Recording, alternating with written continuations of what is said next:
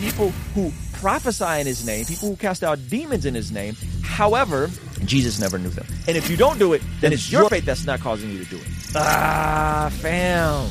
Pastor Rich, help. Ruslan. Because our living flows out of our believing. But he's also saying that which you believe will determine how you behave. It's another way to put it. You struggle or when you make a mistake, don't sit there and wallow in your shame. Yep. Come back home and remind yourself of your identity. Romans 8:1, therefore there is no condemnation for those who are in Christ Jesus, right? If you're in Christ Jesus, there's no condemnation. There's no shame. There's no, oh, woe is me. You got to move away from that. That you're a child of God. And a lot of us today, it's like you come to a conference to be reminded that you are a child of God. What's beautiful, I don't know if we have enough time to talk about it, but we serve a triune God. God the Father, God the Son, God the Holy Spirit. Coexistent, co-eternal. Maybe in a moment we'll give Dr. Tennyson a moment just to kind of weigh in about that because that's a big thing to grapple with. But God the Father, we know, sent the Son. The Son came. And then as the Son leaves the earth, he says, I'm sending you one for what? To remind you of me. It's the Holy Spirit. Maybe just for a moment, Bianca, let's just talk about the role of the Holy Spirit in the life of a believer in 2022 and how necessary this is for us personally, how important this is for our churches, for pastors and leaders. That's a great question. And I love this because Holy Spirit, in my opinion, is what gives the born-again believer the advantage, the edge, whatever you want to call it, as the world consistently keeps struggling, as the world borrows from God with things like the 12-step program, which, by the way, was a Christian-formulated thing.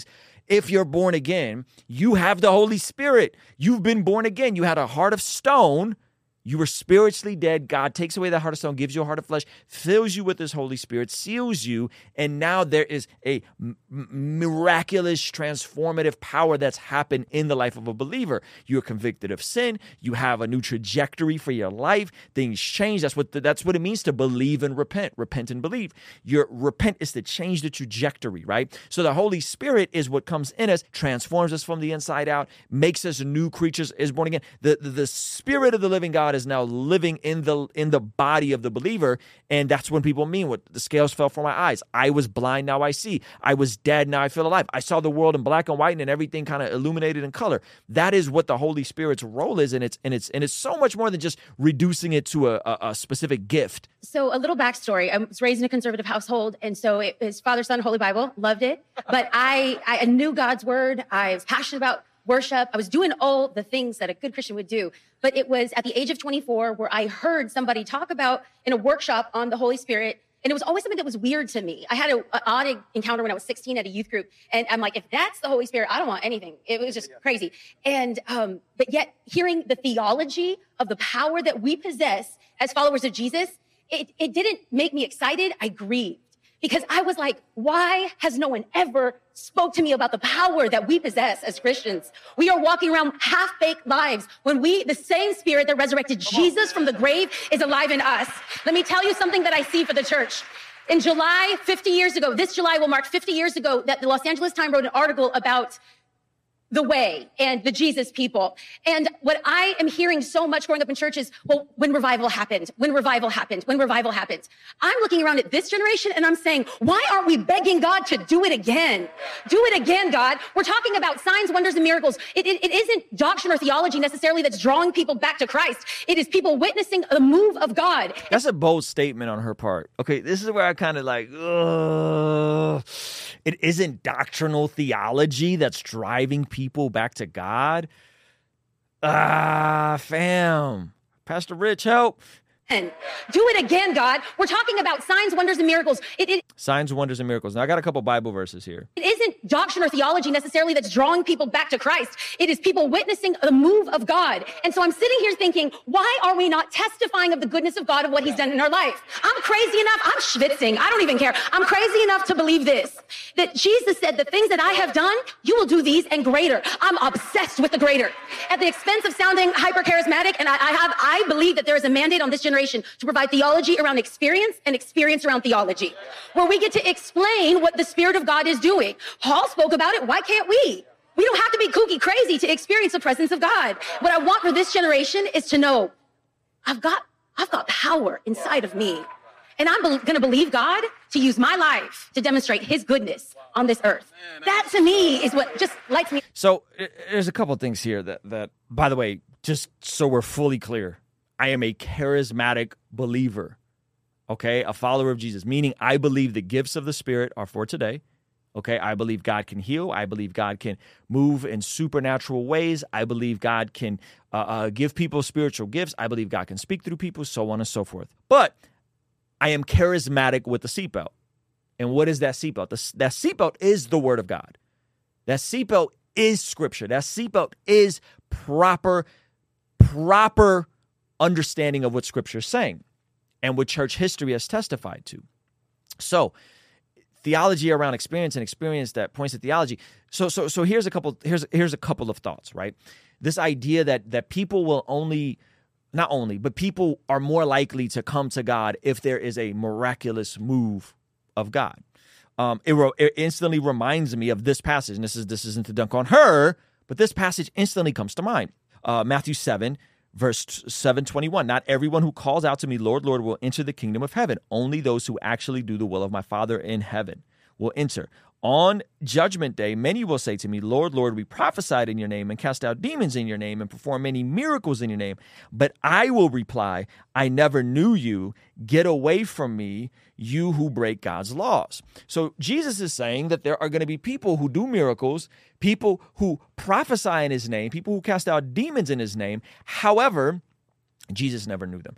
That's a scary picture there, okay? Secondly, I think about the parable of Lazarus, right? And I think about the rich man who had his fill in this life, and then Lazarus was a beggar, and then all of a sudden Lazarus is being comforted, and this rich man is being tormented, and what does he say? He says, hey, I think he's talking to Abraham, and he says, let me just go back and tell people that these things are happening. Right?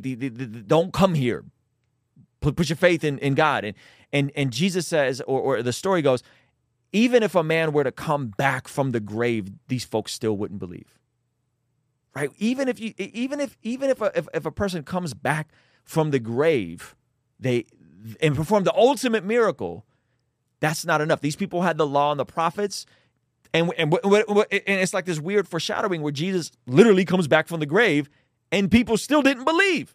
Jesus comes back from the grave and he shows himself to over 500 people at one point. Jesus comes back from the grave and spends 40 days on earth repeatedly showing himself to people. So the notion that signs and wonders is what's going to cause revival is not there in Scripture. It's the preaching of the gospel as well as the born-again miracle of people transforming and people being reconciled. And yes, signs and wonders oftentimes followed, in the book of Acts and throughout church history and all kinds of gifts. So I think that's where I go, wait a minute, hold on a second. It's not all about signs and wonders. It's not all about this, because if signs and wonders happen, then revival will happen. This is very Bethel church, hyper-charismatic stuff. And I will go, slow your roll a second. The ultimate miracle is someone that's born again. The ultimate sign and wonder is somebody completely dead in their sins and is now born again and is a new creature and has a new trajectory for life. Second of all, how are these signs and wonders going to be displayed? And what does that actually look like? Because if we're honest, a lot of times what it looks like in this context, I'm not saying her specifically, and what it's looked like historically is usually one or two people on stage and a crowd of people hovered around them. And there's usually a really soft and romantic, emotional song to Jesus, and people are experiencing a move of God. And I'm not saying God can't use that. I'm not saying that God can't do miracles in that context. But what I'm saying is if that's our only context for a move of God, is people standing around singing love songs to Jesus that tend to be very feminine and men tend not to like, if we're going to be honest. And there's one or two people on stage that have the Avengers powers and they're doing these things and they got these words. I don't know if that is how the Spirit broke out in the book of Acts, where it was all kinds of people prophesying and speaking in different languages and all these different things. So I think even in our modern context, we still reduce it to a very specific type of move of God. And we think, well, that's what's going to the signs and wonders and all that kind of, it's like, well, fam, first of all, if revival breaks out, what I think is, in my opinion, is a bigger testament, just my opinion, is if thousands of people get born again, restored, and placed in a completely different trajectory of life, the miracle of salvation on 1,000 people than 1,000 people being in a church building and people falling out and crying and so on and so forth, right? And again, I believe in healing. I believe that God can heal. I believe that God can give spiritual gifts. I believe God's still prophesying through people today. But regeneration is the biggest sign and wonder, not these kind of evangelical revival experiences, so on and so forth, right? And so I think to reduce it to this is a bit short-sighted in my opinion. And that part really kind of bugged me. It just kind of bugged me. It's just like, fam, it's not just this sensational, emotional move of God. And let's be real, a lot of times these emotional moves of God have been fabrications. There's been fake healings. There's been fake people passing out. There's been people who've faked the gift of tongues. There's been people, right? You know, if you really think we're going to do greater things in Jesus, and assuming Jesus meant that literally, because I'll give you how I think it could work. But if you think that, well, the power of the kingdom of heaven is in you, and Jesus said, speak to this mountain and it will move, and blah, blah, blah. And I'm like, okay, fam, go down to your local hospital, walk into the children's cancer ward, and go heal a bunch of kids. If that's what you think Jesus meant. And if you don't do it, then it's your faith. Then it's your faith that's not causing you to do it. Or is it possible that that's not what he meant? Is it possible that maybe there were signs and wonders for very specific parts of history? Maybe there were signs and wonders for very specific parts of the world, right? Where they didn't have maybe modern medicine, so God had to heal people supernaturally, right? This whole idea, we're going to do things greater. We're going to do things this. We're going to do this. Slow down a second. What does that mean? Could it possibly mean this? Could it possibly mean that the collective body of Christ throughout all of history, throughout collectively, we're going to do greater things like what? Like make incredible breakthroughs in education, like help make the entire world become literate because we wanted to further the gospel and the ink press, getting that out to more people and getting more people educated. Is it possible that means a church is building more hospitals so that more people can get healed? Because Jesus is the great physician, but we also have been on the cutting edge of modern medicine, and being on the cutting edge of medicine have allowed us to scale at how much our medical system has healed people. Is it possible that Christians leading in society is what Jesus meant as greater? Not that you will have cool magical powers like an Avengers Christian superhero and be able to walk and go, heal, you're healed, right? I don't know. Again, not to say that God can't heal. I know somebody, our worship pastor, he had a very specific type of leukemia, and our church prayed for him, and we believed, and by the grace of God, that leukemia mutated, and it turned into some type of thing where he just has to take one pill for the rest of his life, and he'll be fine, right? I've seen God do these, like, miraculous things. I'm not saying miracles don't happen, but I'm saying this notion that, like, a move of the Holy Spirit has to be signs and wonders. What about the signs and wonders of families being restored? What about the signs and wonders of marriages being restored? What about the signs and wonders of people who were in poverty and then change the trajectory of their life, and all of a sudden they have abundance and they're able to give more and they're able to take care of their own family and they're able to take care of the single mothers? You don't think those are signs of wonders? You don't think someone like me that comes from the slums of poverty? I'm talking, fam, I come from a communist nation. We come to America. I'm raised in a single parent home. My mother's an alcoholic. Okay, single mother, I got arrested at the age of 11. You don't think that me being in the position where I'm at today financially, you don't think that that's not a sign, and my life isn't a sign of wonder? It has to be this goosebumps, piano got to be playing, people got to be falling out. Like, you don't think that the trajectory of someone that was hell-bent on going to hell and God completely restores them and puts them back in a proper standing with, now my mother's no longer an alcoholic. Me and my father's relationship is reconciled. I'm no longer addicted to porn. I'm no longer the person I was. You don't think that's not a sign and wonder? What's a bigger testimony? What's a bigger people falling out and on the floor? Like, So even though they're saying don't put the Holy Spirit in a box, what are we doing? We're putting the Holy Spirit in a box. We're putting the Holy Spirit in a box. We're putting the Holy Spirit in a nice, little, tight, little safe. He has to move in this way. Even though they're saying, no, let the Holy Spirit do. Yeah, let the Holy Spirit do what he do. But as long as he moves in this specific way, not in the measurable of the signs and wonders over decades. I wouldn't be who I am if it wasn't for the Spirit of God. I wouldn't be who I am if it wasn't for signs and wonders in my heart being regenerated, me getting into a local church, me getting around community, me being discipled, right? And it's not even me. It literally is the sign of wonder of a regenerated, born again, completely changed life. So, I hear stuff like that and I'm like, okay, I get it. She comes from a fundamental background, Father, Son, Holy Bible. They didn't do it. Okay, that's fine. I come from a very charismatic church. We've seen people get healed. Okay. But the ultimate healing, don't you think it's just all about signs and wonders? The ultimate healing is salvation.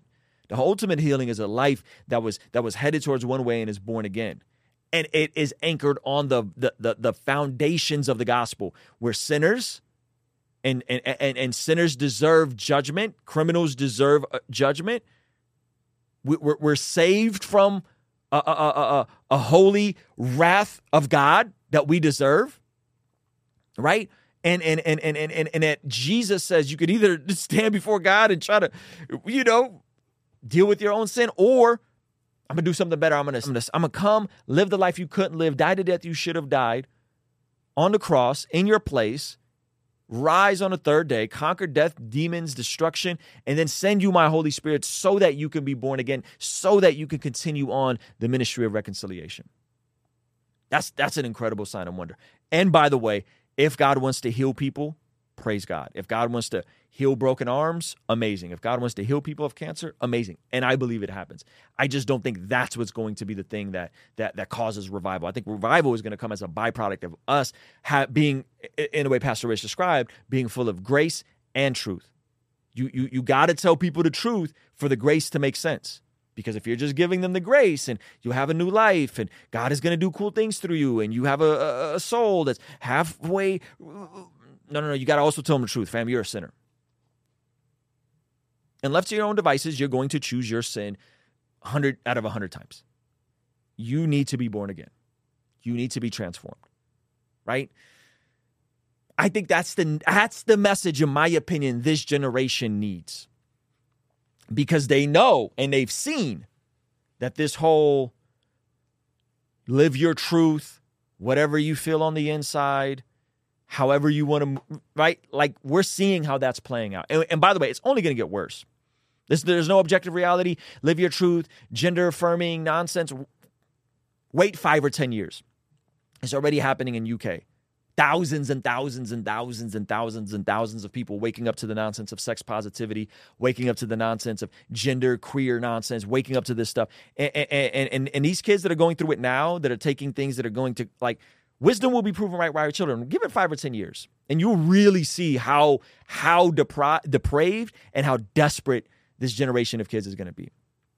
And so I appreciated Pastor Rich's heart in this. I love this clip. I love that he's having these conversations. I think these are so necessary to have. I love that he had a doctor of theology on this panel. I hope and pray that these brothers would leverage their platforms in areas where maybe they're not super solid. We get it, bro. You got the platform. You're the cool guy. You're wearing a freaking sports coat with swim trunks. Good for you, bud. Amazing. I would pray that they would have the self-awareness to say, we need to bring more seasoned believers around us. We need to stop just having a stage full of 4 out of the 5 people on stage are the same exact avatar. I would pray that we would see more brothers on these platforms that are solid in theology, that love Jesus, that don't think they're false heretics and false teachers and all that stuff, because I don't believe that about them. I think they're trying to figure it out. But we cannot teach this omitted, incomplete gospel. If you would like to see me react to some other videos with regards to this conversation, we'll pin them up over here. I'll see you over there, all right? Peace. And it said that Simeon blessed God.